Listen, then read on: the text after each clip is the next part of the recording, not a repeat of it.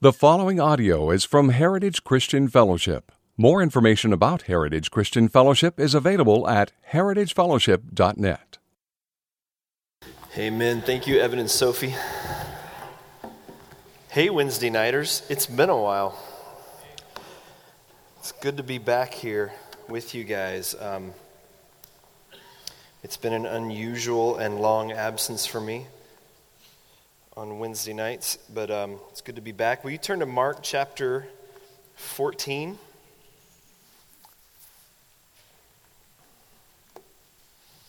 If we could, maybe somebody hit those, never mind, Sam's got it. That's why he makes the big bucks. Mark chapter 14 is where we're going to be tonight. And I'm going to give you the big takeaway first. I'm going to spoil the ending. You guys ready? If you're taking notes, this is what I want you to write down. If you're not taking notes, I want you to get a pen and take notes. This is the big takeaway here, okay?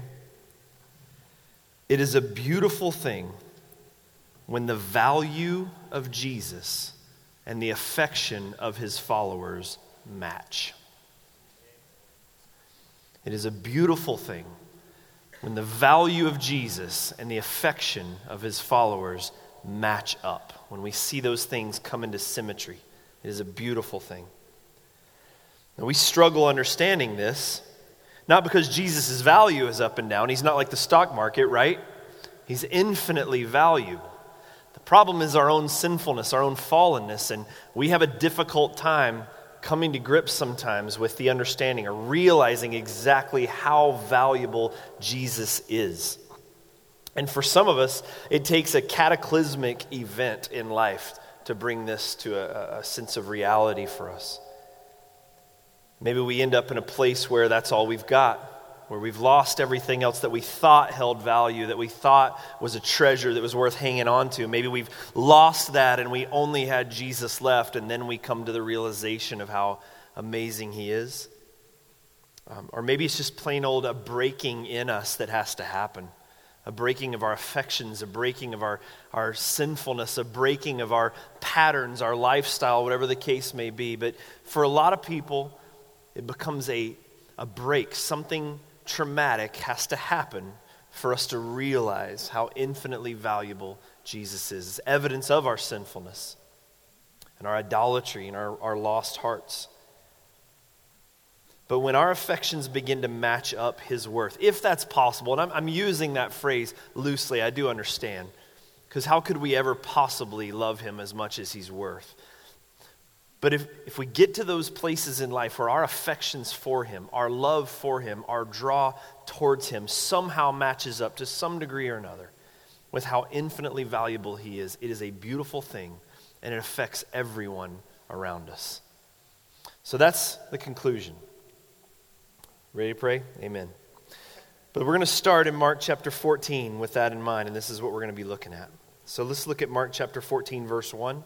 I'm going to read through the whole thing. I'm going to pray for wisdom from God as we teach, and then we'll go through it. So verse 1 says, "It was now 2 days before the Passover and the feast of unleavened bread. And the chief priests and the scribes were seeking how to arrest him by stealth and kill him. For they said, 'Not during the feast, lest there be an uproar among the people.' And while he was at Bethany in the house of Simon the leper, as he was reclining at table, a woman came with an alabaster flask of ointment of pure nard, very costly. And she broke the flask and poured it over his head. And there were some who said to themselves indignantly, 'Why was this ointment wasted like that? For this ointment could have been sold for more than 300 denarii and given to the poor.' And they scolded her. But Jesus said, 'Leave her alone. Why do you trouble her? She has done a beautiful thing to me.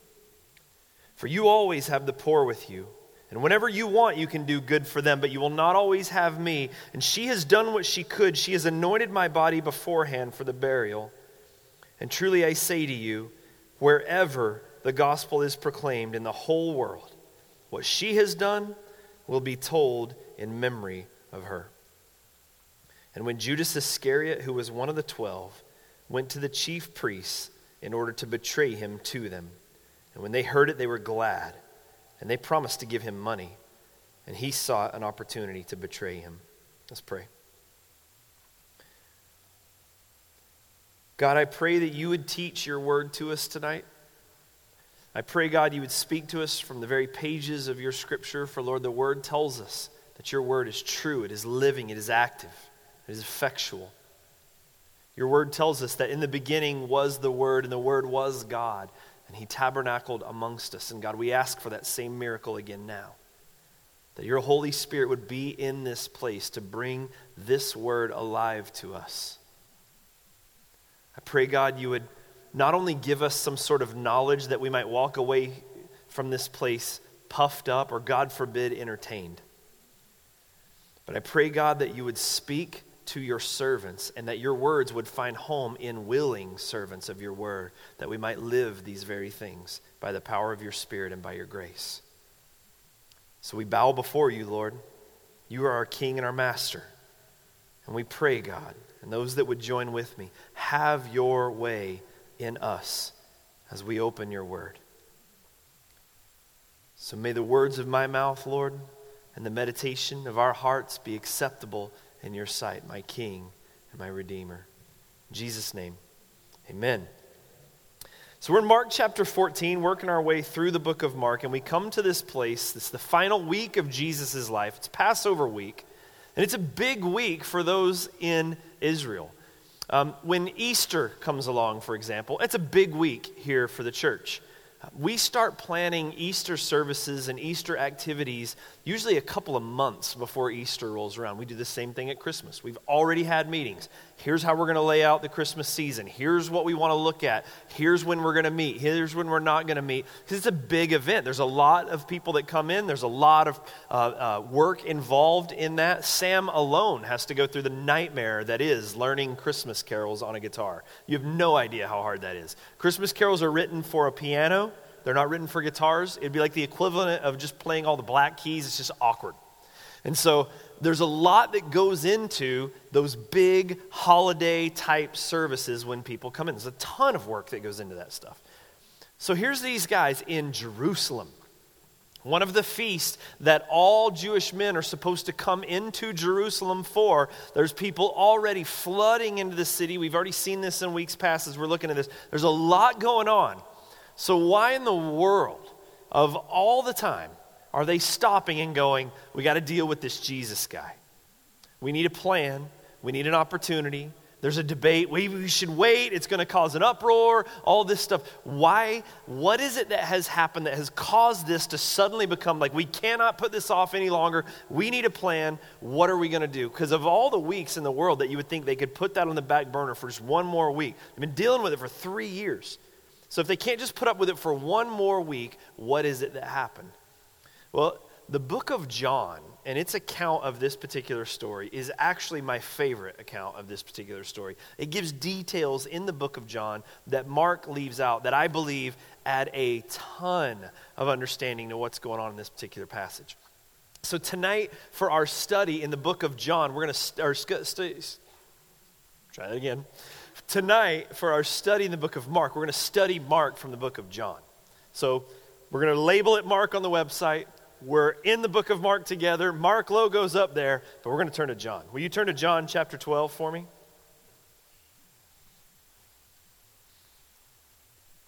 John chapter 12, starting in verse 1. And we instantly get understanding of why the pressure has been turned up on these religious leaders. It says in verse 1 of John chapter 12, 6 days before the Passover, Jesus therefore came to Bethany, where Lazarus was, whom Jesus had raised from the dead. So this is on the heels of one of the more miraculous and important and amazing events that has happened in Jesus' ministry, walking the earth up to this point. Jesus has just raised Lazarus from the dead. Jesus has been in Bethany. A man was dead for 4 days. Jesus came to the tomb, said, open the tomb. No, he stinks. You guys remember all this, like really dead, like not just like kind of dead, like really, really dead. You know how like this time of year you see like there's deer on the side of the road, and some see you're like, ooh, that's dead. And then you see those ones you're like, oh, that's really dead. Really dead, right? And he says, Lazarus, come forth. And a dead man gets up and walks out of the grave. Now, we, especially those of us, I'll say we that grew up in the church, we that have learned these stories for years and years and years and years, I think we forget how ridiculous that is. For days now, a dead man has been walking around Israel. For days now, a guy who used to be dead is now alive. That's difficult for a scribe or Pharisee. I don't care how smart you are. I don't care how much theology you know. It's really hard to argue with Jesus when the dead guy is walking around going, I'm here. That makes things tough. You know what I mean? You're not the Son of God. And Jesus is like, Exhibit A. I mean, that's really difficult to argue. They've argued theology, they've argued methods, they've tried to pick apart his people, they've tried to pick apart his lineage, they've attacked all sorts of things, but now there's this dead guy that is walking around, and there's no getting around that. And so it says at the end of that account in John chapter 11, verse 57, the chief priests and Pharisees had given orders that if anyone knew where he was, he should let them know so that they might arrest him. So they've made their decision because of the resurrection of Lazarus from the grave. We cannot ignore this anymore. We've got to deal with this. And they've already issued orders that says, if you know where he is, let us know. We're going to arrest him. And now we find that Jesus is returning to Bethany. He's walking into the danger. He's walking into the difficulty, not away from it. And so verse 2 then in John 12 says, so they gave a dinner for him there. Martha served, and Lazarus was one of those reclining at the table. It's hard to imagine that this is an accident when you consider so many of the events that Jesus is doing, whether it be the triumphant entry, meals like this, things that Jesus did to intentionally, if you will, force the people. I mean, we already know they've said, okay, we need to arrest him. We need to kill him. We can't kill him on the week of Passover, though. That's going to cause a riot, but Jesus is doing things, it would seem, and it would seem as if this is one of them, to force the issue because God already has a plan. Remember, Jesus is going to die on Passover, not because it's just a big holiday and people are in town. He's going to die on Passover because he is the Passover lamb that this Passover feast has been pointing to for centuries now, okay? So this is forced and this is planned. This is God being sovereign over all of these things. And so they throw this feast. He's just raised Lazarus from the dead. And they throw a meal, and you got Martha there doing what Martha does. And God bless all the Marthas in the world. We need them. She's there serving and cooking and doing all this stuff with the gift of hospitality. Lazarus, he's there. He's alive still, hanging out here with Jesus at this meal. It's a really significant event going on here. And then it says this in verse 3. So Mary took a pound of expensive ointment made from pure nard and anoints the feet of Jesus and wiped his feet with her hair. And the house was filled with the fragrance of the perfume. So notice, Mary therefore. So they're having a dinner. Jesus is the guest of honor. Their recently raised brother is right there at the table. This is clearly an opportunity for them to worship and thank and honor Jesus who's done this amazing work in their lives. Therefore, Mary takes this ointment. This is a planned event. Mary takes this ointment, this really expensive perfume, because of what Jesus has done. It says that it's a pound. Other translations would say liter. The exact, if you're a science geek and you want to know, it's about 11 and a half ounces. So think about a soda can. That's how much perfume we're talking about a soda can worth of this really expensive, very costly perfume, and she pours it out on Jesus' feet. And she wipes Jesus' feet with her hair. And the scriptures say that the entire house, verse 3, was filled with the fragrance of this perfume. Now let's be honest, it's a little weird. You can laugh at that, that's okay. It's a little awkward, it's a little strange. Like, not only think about this, a soda can, right? Poured out over the feet, hair, wiping all of this up. You know, Jesus is going to wash feet later with cloths, not Mary. She's going to use hair and pours the entire thing out on the feet, and the aroma has filled the house. It's this seemingly strange thing. Why does she do this? The reason that she does this is she is absolutely, this is important to understand as we look at the rest of this tonight, she is absolutely filled with wonder, amazement, and gratitude at the fact that her brother is sitting here at the table having a meal with them. This is a planned and important act of worship, seeing what's going on. That's why they're having this meal. And she takes this ointment and she's pouring this out on his feet. There's this opportunity for gratitude, and it's also a recognition of what Jesus has already told her in John chapter 11, verse 25, when he says, I am the resurrection and the life, and whoever believes in me, though he die, yet shall he live. And everyone who lives and believes in me shall never die. Do you believe this? Words given to Martha, Mary's sister, with them both there at the tomb. And so now Jesus is there. There's this incredible act of worship. The house is filled with this aroma. The dead guy's there eating. Everything's happening. And here's the Son of God at the table with them. And remember too, when Jesus raised Lazarus from the dead, he didn't do it for Lazarus' benefit.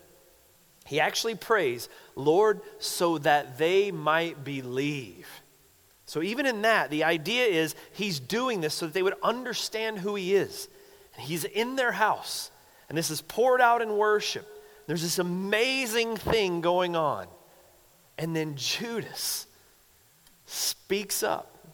It says in verse 4, but Judas Iscariot, one of the disciples, he who was about to betray him, said, why was this ointment not sold for 300 denarii and given to the poor? This is an unbelievable objection in the moment of what's going on. I mean, don't think for a second any of these people didn't know what's going on here.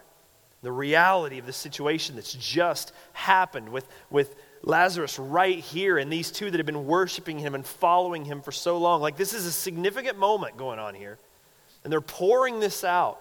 This act of worship, and she's wiping her hair. This is an obvious act of incredible worship and humility. And then Lazarus just pipes up with this just incredible objection. I mean, it's one thing to think it. He says it. And he says to everybody in this room, why is she doing this? Why wasn't this ointment not sold for 300 denarii? And as the book of Mark says, he scolds her. And other disciples seem to be joining in with him. They scold her. What are you doing? Stop it. Why are you doing this? It seems absurd. Now listen to this. This is what you need to understand.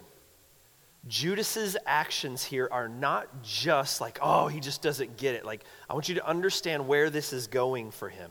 Judas's actions in this very moment right here aren't just sinful. They're also suicidal. Know this. These are suicidal actions that Judas is taking. This is going to set him on a course so that by the end of the week he will be dead, hanging from a tree, then on the ground, literally burst open. And this is the moment. This is when it all changes. This is when he's done. I'm done with you, and I'm moving on over here. By the end of the week, he's going to be dead. We're going to get to that in a minute, but I want you to understand the gravity of what's going on. This is a pivotal moment, at least in Judas's life. But it's also one that Jesus even says, forever they're going to talk about this. Forever they're going to talk about this. So Judas is reacting. He has this objection. His reaction, though, is not about our actions. He's seen people throw themselves at the feet of Jesus before. He's seen people worshiping Jesus and all. He's seen this before. The issue is not that that this woman's here doing this. The issue is the extravagance of it. That's the issue that Judas is dealing with here. He says, we could have sold this for 300 denarii. Now, a denarii in that day is the equivalent of one full day's wage. One full day. So you're talking about 300, almost a full year, 300 days' wages that's being poured out in this ointment on his feet. So I just did some math, and let's figure, just to help us be able to understand what's going on. If we just use $9 an hour, because it was considered a day's wage for a normal laborer. So if we just take $9 an hour as like a baseline kind of, I think that's even below minimum wage actually here in Oregon. So we'll just use that. In that day, it was understood that when you went to work, it was a 12-hour work day while you were there. So let's figure you're making $9 an hour on a 12-hour day, and they worked 6 days. They didn't have 2 days off like we do. They had 1 day off. So when you do the math on that, you come up to about $32,700. Just think about that for a minute. I mean, many of us don't even own things that are worth $32,700, especially something that we could just pour out. And she just takes this one jar that's worth $32,000. And not like, I'm going to give a couple hundred here, and then a couple hundred there, and then we'll go a couple of days. His feet will get dirty again, and we'll go a couple hundred more. But I'm going to make it like she pours out $32,000, $32,700 worth of ointment on Jesus' feet right then and starts wiping his feet with her hair. It's incredibly extravagant. So Judas is reacting to her extravagance, but he's reacting to her extravagance because his value system is completely different than hers. Completely different to hers. He values something else, and that is money. Judas values money. I mean, think about this. Mary is absolutely over the top in her expression of love to Jesus. But Judas, while Mary's pouring out $32,000 worth of perfume as an offering on Jesus' feet, Judas is going to go sell Jesus for $1,000. It's the difference in the value system here. So this is not a guess on our part. Verse 6 gives us Judas's heart very clearly. He says, he said this not because he cared about the poor, but because he was a thief. And having charge of the money bag, he used to help himself to what was put into it. So this is not a guess. This is Judas's heart. Mary's heart is overflowing with love and gratitude to Jesus. Judas's heart feels none of that. Mary loves Jesus. Judas loves money. And so verse 7, after Judas has scolded her, he's called her out. What are you doing? Jesus uses strong words. And he says in verse 7, Jesus said, leave her alone, so that she may keep it for the day of my burial. For the poor you always have with you, but you do not always have me. So Jesus uses really strong words of rebuttal here. And he tells Judas, leave her alone. And he gives her 3 reasons why Judas needs to leave her alone. So we're just going to look at those 3 things. I'm going to look at them in reverse order, actually, just because I feel like it. And then we're going to explain and kind of help understand what it is that Jesus is saying here. So the 3 reasons, just quickly to give the list, are this. Number 1, in verse 8 of the second half, he says, you don't always have me. Leave her alone, Judas. You won't always have me. Number 2, the beginning of verse 8. Leave her alone, Judas. The poor you will always have with you. And then number 3, verse 7. So that she may keep it for my burial. Judas, leave her alone so that she may keep this for my burial. So what does he mean by these? Let's look at these really quickly. Number one, so that you won't always have me. This relates to the value of Jesus. When Jesus says, Judas, leave her alone, you won't always have me. This is speaking to the value of Jesus. He's saying to Judas, look, this isn't about the poor, Judas. This is about me. You won't always have me.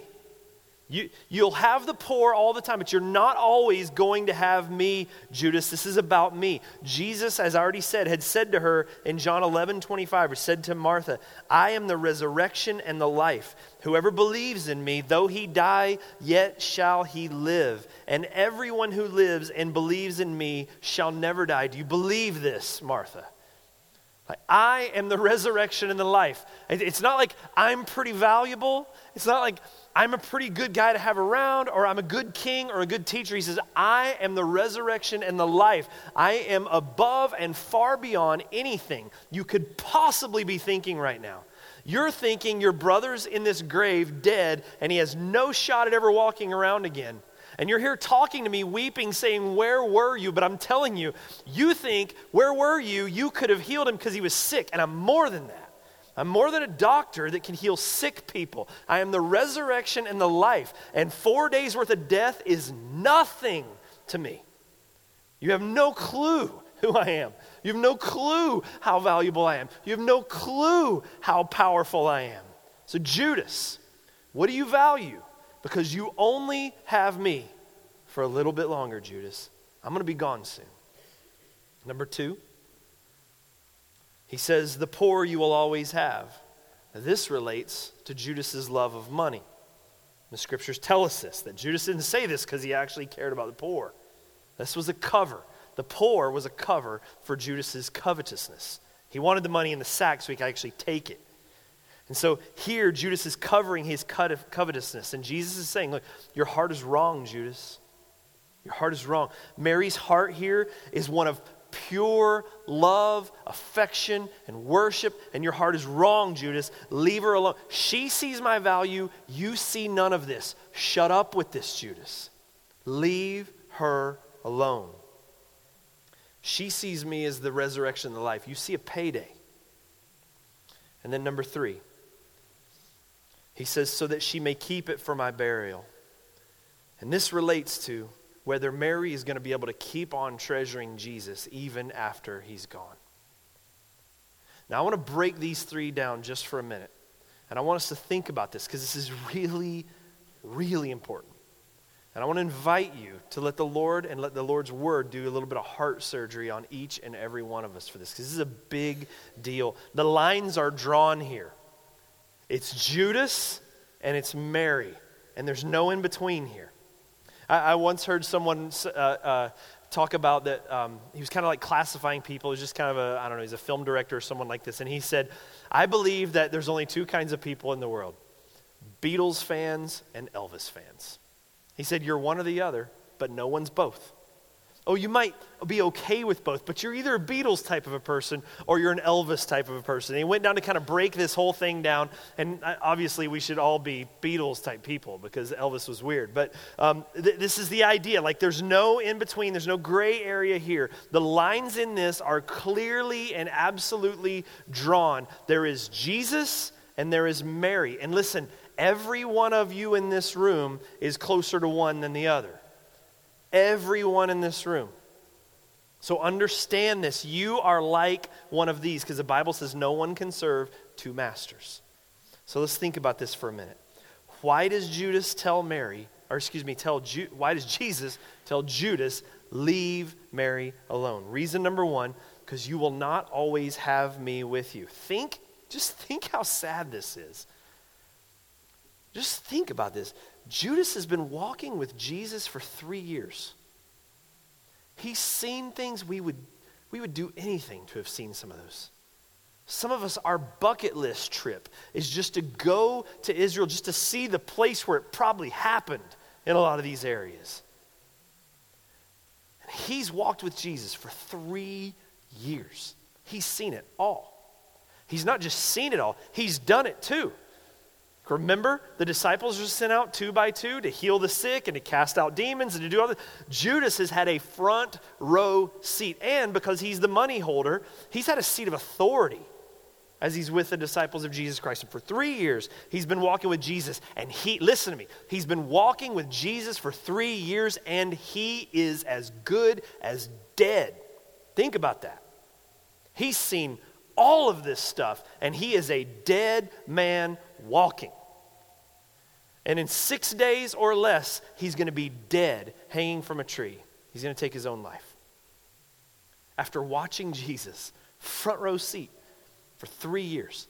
In the beginning was the Word, and the Word was God. The Word came, he tabernacled amongst us, and Judas missed it all, and then sold Jesus for $1,000. Let that sink in for just a second. The creator of heaven and earth, and he sold him for $1,000 after spending 3 years. I've heard it said before, I think it was R.C. Sproul or some sort of theologian. He said, I don't care what anyone says, I don't care what anyone argues. Deep down, everyone knows God exists. Don't tell me Judas didn't know. He knew, he saw. And he's a dead man walking. Do you realize how many people walk into churches week after week after week, and they hear about the glory of God, and they get the opportunity to worship God and to pray to God and to read the Word of God and to hear the testimonies of God and to hear the stories of what God has done and value none of it week after week, and it means nothing to them. Nothing. Nothing. But Mary, oh, she gets it, man. My brother is alive. He was dead. He just said, come forth. And there he is. He's alive. I will give him everything. I'll give him everything. Because he is more valuable and more important to me than some bottle of perfume. I don't care if it's worth $1 million. He's better. I will give him everything. She gets it. And you see this incredible symmetry here, where the value of Jesus comes in line with the affections that someone has for Jesus once their life has been unarguably changed by Jesus. And there's this symmetry here, and it is beautiful. And the entire house benefits from it. It says the entire house was filled with the aroma. And her, for days, she's going to walk around and her hair is still going to smell like worship. Like expensive, valuable, $32,000 worth of worship. And you know what's weird if you think about it? Let's just think of the reality of it. If you pour out a whole can, a soda can of perfume on someone's feet, and then wipe it up with your long hair, a day later, what's going to have the aroma more? The reality of it is all this that she poured out, she ends up carrying all this around. It's unbelievable, this act that she's doing here. Everyone around her is going to benefit from this. Everyone. She gets it. So why did she pour it on his feet? You ever wonder about that? Why? Why not pour it on his head? It makes me think of John the Baptist. Remember when John the Baptist was talking about Jesus before people really realized who he was, and then he was on the scene? And do you remember what he said? He said, I'm baptizing you with water, but he who is mightier than I is coming, the strap of whose sandals I am not worthy to untie. Listen, the worst of Jesus. In that culture, your feet, that's it. It's bottom of the barrel. Your feet are nasty and dirty and gross. I lived in Mexico for a significant period. We wore flip-flops every single day. You had to buy that sandpaper stuff and like scrape and all. I don't think they had those at Target in Jesus' day, but you ended up with nasty, nasty feet. And in Israel, it was an insult to touch someone else's feet. That's why Jesus, when he washes the apostles' feet, there was no other thing he could have done that would show such humility before them. And so here's what's happening here. The worst, if you will, give me this grace to say that, the worst of Jesus is worth everything that we have. You understand that? Like that's how incredibly valuable he is. And then she uses her hair, which you guys know, we looked at it not all that long ago in Corinthians. It says that the woman's hair, what? It's her glory. So it's the best of her and the worst of him. It's the everything she owns, everything she has, her hair wiping at his feet. Why not a cloth like Jesus did? Because this is her pouring herself out. And why? Because of what's happened. Her brother's alive. He's been incredibly good to them. You remember the story of Peter when he was fishing? You guys remember that? Not catching nothing. It's a waste of time. I might as well go back in. Jesus says, no, cast your nets on the other side. Well, it's a waste of time, but okay, we'll do it. You guys remember? Throws the nets in, starts pulling up fish, pulls up so many fish that now 2 boats are sinking as because of it. And what was Peter's reaction? He throws himself down at Jesus' feet and he says, depart from me, for I am a sinful man, O Lord. When did Jesus talk about sin? When did Jesus point sin out? No, the goodness of Christ. It is his kindness that leads to repentance.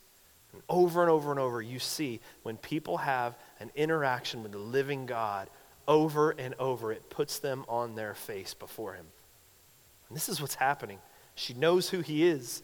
She understands how valuable he is. She understands that he is infinitely more valuable than the greatest treasure the world could possibly provide. And she is worshiping him. She gets it. So leave her alone, Judas. Leave her alone. She understands who I am. She understands my worth. The second one again, reason number 2, Judas, leave her alone because the poor you always have with you. The poor you always have with. Don't you love how it's almost like Jesus gives him a little bit of the benefit of the doubt, isn't it? But we also know better than that. He wasn't fooling Jesus. Jesus, several times, people are trying to commit themselves to him, and it says in the scriptures, in one place in particular in Mark, it says that he would not commit himself to them because he knew it was in the heart of a man. He knew that Jesus was going to betray, or Judas was going to betray him. He knew these things. He understood these things. He wasn't pulling a fast one on Jesus, and Jesus was like, oh, we're missing money? Oh my goodness, where did it go? That's not what was going on here. But he almost gives him that grace, if not trying to help him have some sort of dignity in front of everyone else, but he is poking on this cover. And he says, listen, all the money in the world cannot equal Jesus. This is going at Judas's covetousness. Remember, this is for the poor is a cover for the fact that he wants the money. That's all he's after. And you have to understand this. All the money in the world cannot equal the value of Jesus. But even the smallest amounts of money in the world can keep you from Jesus. Please know that. All the money in the world cannot equal Jesus, but it can absolutely keep you from Jesus. I want you to think for just a minute. Do we have that slide? Did we make a slide of that, 1 Timothy? I want you to think about these words that the Apostle Paul said. And here, don't read it yet. Look at me. Don't cheat. But think about this. Where did Paul learn this? When Paul writes this, what's he thinking about? What's he been taught? What does he understand as he writes about money and our heart? Look at this. 1 Timothy 6, verse 6 says this. But godliness with contentment is great gain. For we brought nothing into the world, and we cannot take anything out of the world. But if we have food and clothing, with these we will be content. But those who desire to be rich fall into temptation, into a snare, into many senseless and harmful desires that plunge people into ruin and destruction. For the love of money is a root of all kinds of evils. And it is through this craving that some have wandered away from the faith and have pierced themselves with many pangs. I'm sure he probably had lots of examples. I mean, he went through the power system, if you will, in Israel as a Pharisee. So he probably had a lot. But doesn't that sound really familiar, knowing what's about to happen to this man Judas? Judas is desiring and he is chasing something that Jesus said it, Paul said it, and Judas proves it. Listen, the love of money is suicidal. This idolatry, I'm going to put something ahead of Jesus, and this is what I'll pursue instead of this. It's not just bad.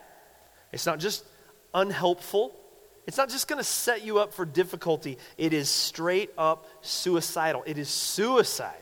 Jesus himself teaches in Matthew 6, no one can serve two masters. He will either hate the one and love the other, or he will be devoted to the one and despise the other. But you cannot serve God and money. And Judas at this point's heart is completely consumed with this drive towards money. And Jesus is saying to him, the poor you're going to have forever. I'm only going to be here a little bit longer, and then you'll never see me again, and you're going to die. You will never, just think about that reality. Judas will never be in the presence of Jesus again, because he's going to go sell Jesus for $1,000. Won't even have a chance to spend it. He'll throw the money back at feet, and then he'll go and hang himself. So leave her alone, Judas. You love money, not me. And number 3 is this, that she might keep it for the day of my burial. This one's a little harder. Commentators, scholars, theologians, they're all over the place on this one. Like you read 10 different guys, you get 10 different viewpoints on what Jesus is talking about when he says this. So it's not like me to speak something that could be considered almost speculative. I think maybe speculative is a strong word. But depending on who you read, depending on who you think, a lot of different opinions on what this means. But let me throw something at you just for you to consider. The reality of it, the application of it is absolutely true at least. Okay? So people say that she might keep it for the day of my burial. This is what she meant to do, Judas. People will say, leave her alone. She brought this to anoint me for the day of my burial. And then there's translation that makes it difficult, even in Mark, the way they work this out. But even that's translation errors off the original text is difficult. So a lot of people will say, this is the idea. She's saving it for my burial. But then others will say, but wait, that doesn't really make a whole lot of sense. she wants to keep it for the day of my burial, but she just poured this out, Judas. So it becomes really difficult. So there's a lot of controversy on what does this really mean and what does the original Greek mean and all these kinds of things. But think of it back this way. If we could just take it straight for what it says right here. She meant to keep this for the day of my burial. What is this thing that he's saying she wants to keep for the day of my burial? If you just read John for what it says, it becomes real difficult to say that it's the perfume, doesn't it? Because she's poured it out. There's no keeping the perfume at this point. She took $32,000, and that has now been, if you will, spent. That's gone. And Judas is now criticizing her for it, and Jesus says, leave her alone, that she might keep this for the day. But when you look at the language, here's what we see. Jesus is clearly saying, Judas, I want you to stop talking like this because something negative is going to result from the fact that you're talking to her in this way. There's something that she has now that she's not going to have if this thought process you have continues to come forth. So stop talking to her so that she may keep it. So what is it? What's Jesus talking about? Let me just throw one possibility out for you to consider for our purposes tonight. One of the possibilities is this. Let's go back to the context. What's Mary doing? Why is she doing this?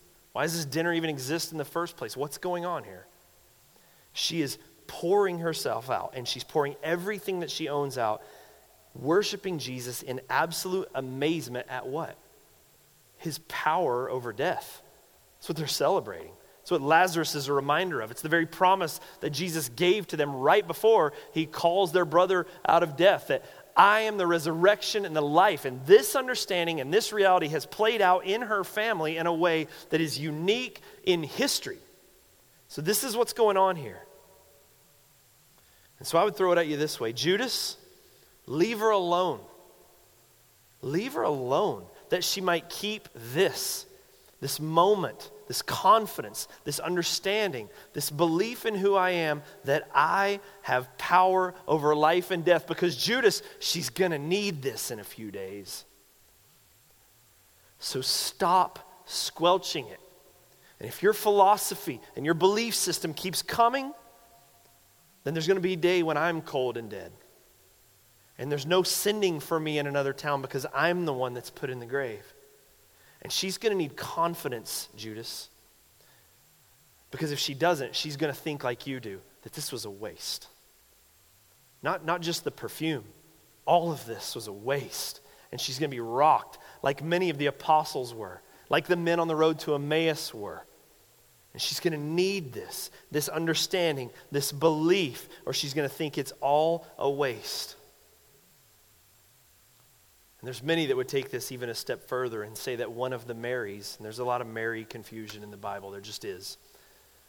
But there's others that would say that this is the Mary who is one of the Marys who is actually at the tomb and encounters Jesus right off the bat while the apostles were still running and hiding. That's speculatory for sure. But there's application for this, and this is what I want us to think through here, and we're done here.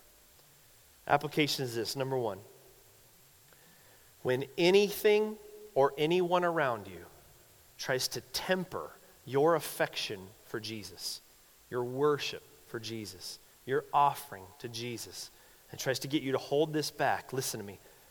Do not listen to them. Be lavish. Worship Jesus with everything you have and with everything that you are. You will never regret that on that side of eternity. There will be times when we will come to a place, every one of us at the end of our life. Man, I've had the opportunity to spend time with people in their last days, when they knew that it was their last days. And I have heard a lot of regret. I wish I had I've never heard anyone say, I spent too much time worshiping and serving Jesus. Never heard that in my life. So when anything says, that's a bit much, he is so worth it. He's so worth it, which is number two. When a voice tempts you with the desire to be rich, do not listen. It is suicidal to desire wealth. Jesus is your treasure. Jesus is your treasure. Not things that moth and rust corrupts, not the money that you have, not the house that you live in. Jesus Christ is your treasure. Paul, when he teaches in Ephesians 3:8, he says that he is appointed to go to the Gentiles to teach of the unsearchable riches of Christ. Jesus Christ is your treasure. Do not let the junk of this world get in the way of that. It's good to remember with the holiday season coming, when stuff tends to take center stage. Jesus is your treasure. Money can never compare to Jesus, but it can keep you from him. And number 3 is this. If any voice ever tells you that Jesus Christ is not alive and that all this is a waste, do not listen. Do not listen. I am the resurrection and the life. And whoever believes in me, though he die, yet shall he live. And everyone who lives and believes in me shall never die. Do you believe this? These are Jesus' words to Mary and Martha as their brother lie temporarily dying in a tomb. So in case you just needed a reminder today, can I just give it? He's alive. He's God. He is in control. He is more valuable than anything. Some of you freaked out already this week because of work stuff. Some of you have freaked out already this week because of money, relationships, you name it, all sorts of things. But if you have Jesus Christ, you are privy to the unsearchable relationships of the very Son of God. And he is alive, and he cares, and he's coming. Don't forget that. Amen? Let's pray. Will you stand with me?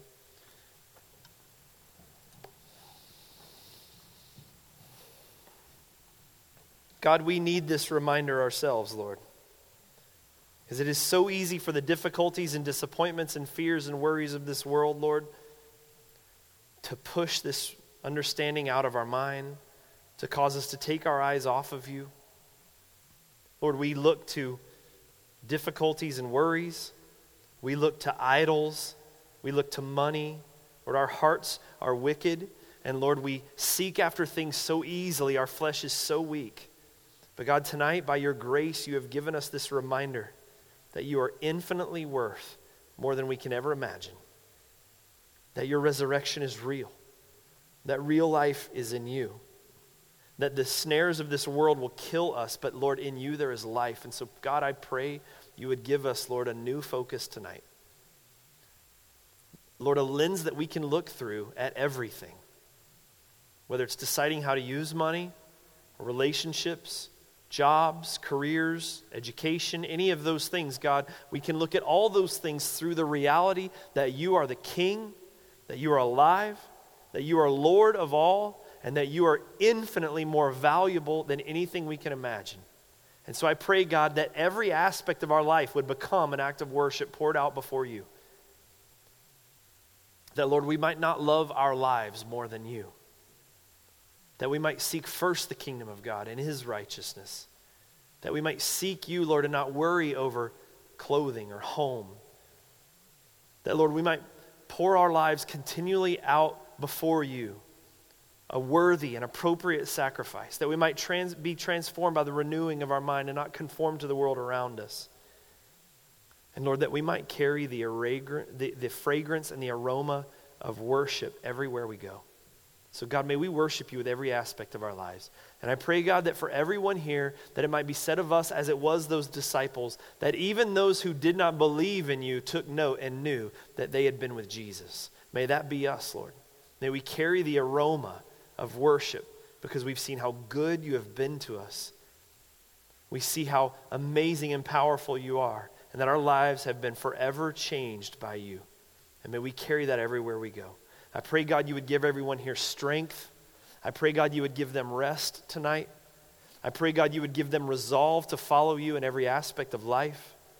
I pray, God, you would protect them from harm unless, Lord, there's things that we just have to walk through that we might be drawn more into your very countenance, God. And if that be the case, then may we have the strength to walk through any storm that we might be more like you when we come out of it. Because, God, the world needs you. And may you speak to it through us, Lord. In Jesus' name we pray. All God's people said, amen. I love you guys. Hey, spend time with Jesus this week. Bible study's over tonight. Tomorrow morning, you're going to need Jesus again. Amen. Spend some time with him, and we'll see you Sunday morning. God bless.